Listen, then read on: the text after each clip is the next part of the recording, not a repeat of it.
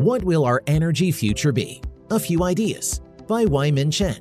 An audio Mises wire narrated by Millian Quinteros. Access to energy has long been taken for granted as society became quite used to relatively stable prices and the ample abundance of energy. Meanwhile, the business side of energy was relegated to industry insiders, policymakers, and market traders dealing with the matter as a profession. However, the perceptible rise in prices and the fear of supply shortages have pushed energy considerations to the forefront of societal consciousness. This crunch has largely resulted from U.S. government policies, such as the New Green Deal and the cancellation of the Keystone Pipeline, that deliberately discouraged capital investment for the future production of fossil fuels in favor of focusing the energy economy toward clean energy.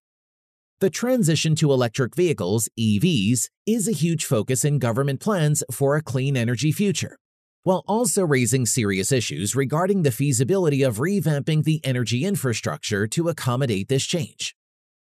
Global issues, including the government shutdowns in response to the COVID-19 pandemic affecting demand, supply chain disruptions affecting supplies, the geopolitical turmoil of the Russian war in Ukraine, and changes in oil production targets by the Organization of Petroleum Exporting Companies, not to mention central bank interference in government spending, have sent shockwaves through all aspects of the world economy, and much of it comes down to energy.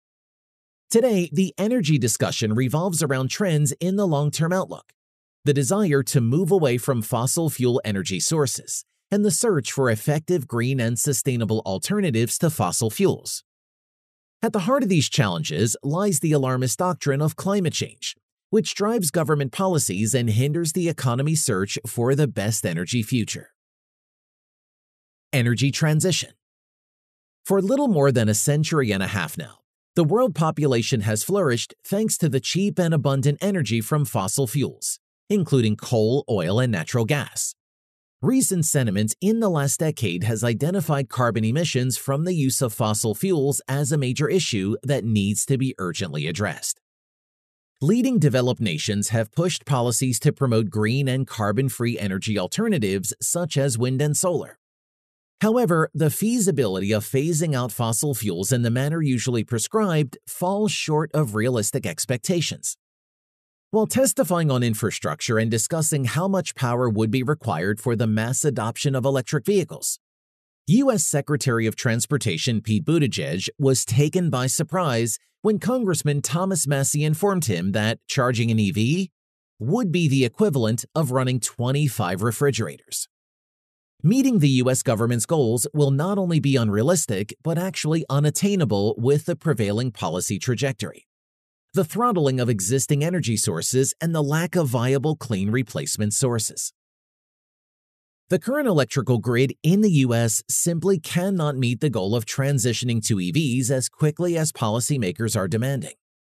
Meanwhile, the current carbon-free alternatives are not as reliable in producing the needed consistent baseload energy as proponents suggest. Thus, there is an unrealistic opportunity cost in moving the energy infrastructure in this direction. Generating that much electricity with green and carbon-free energy sources like wind and solar would be enormously costly, while fossil fuels have fallen out of favor. This is where nuclear and geothermal energy can step in if government regulation can step out of the way. Nuclear. Most current nuclear power plants work through the nuclear fissioning of uranium fuel pellet rods, causing a chain reaction of splitting atoms in a nuclear reactor.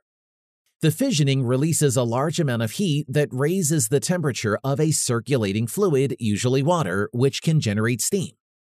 That steam is used to drive turbines that produce carbon-free electricity. Nuclear power has already been recognized as an efficient, clean, and safe source of baseload energy.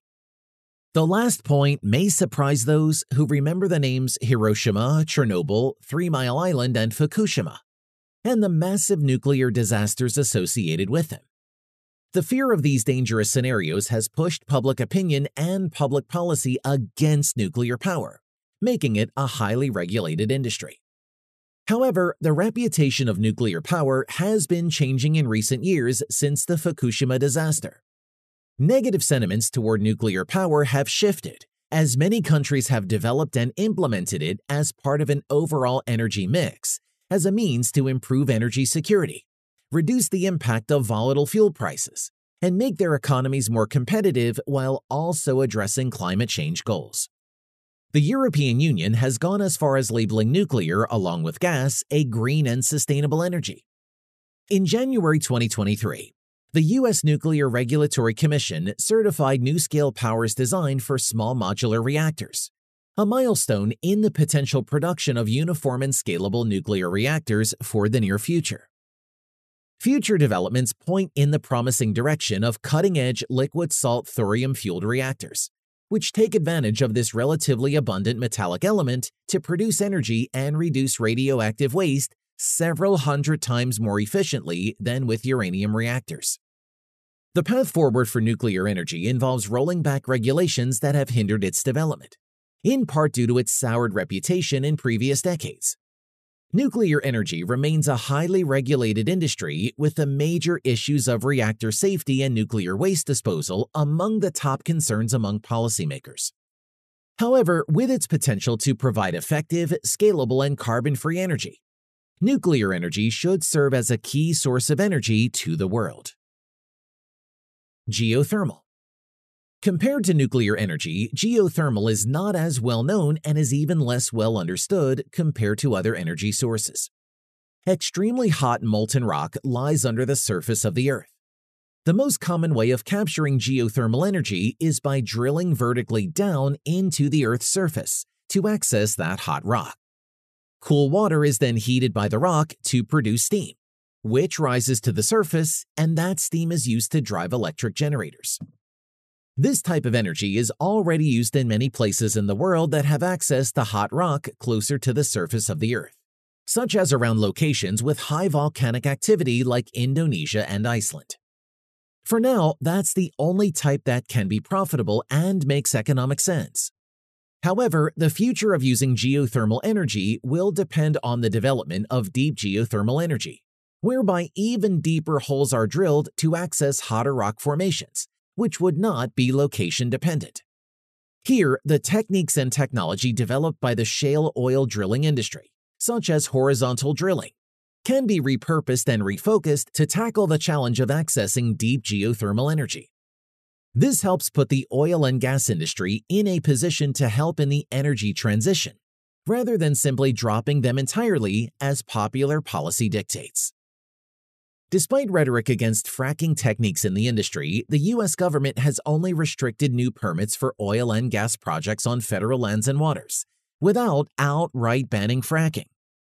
At this point, policymakers will either go down the route of adding further controls on the industry, including on horizontal fracking techniques, or it will recognize the value of these methods in their application to geothermal energy and pursue the potential of harnessing this energy source. Future energy.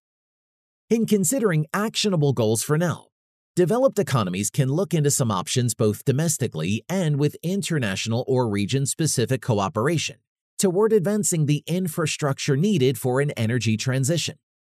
This can start with scaling up existing conventional nuclear facilities that do not need to overcome legal and permitting hurdles.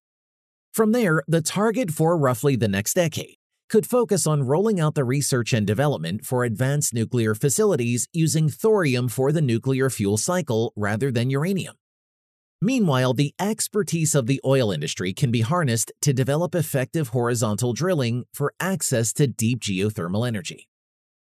Overcoming regulatory obstacles which kneecap current energy industries while pushing impractical climate objectives, as well as harnessing these two sources of energy, may give humanity a realistic shot at truly clean, sustainable electricity that will move the energy paradigm away from fossil fuels while also acknowledging their legitimate and relevant role in the immediate future.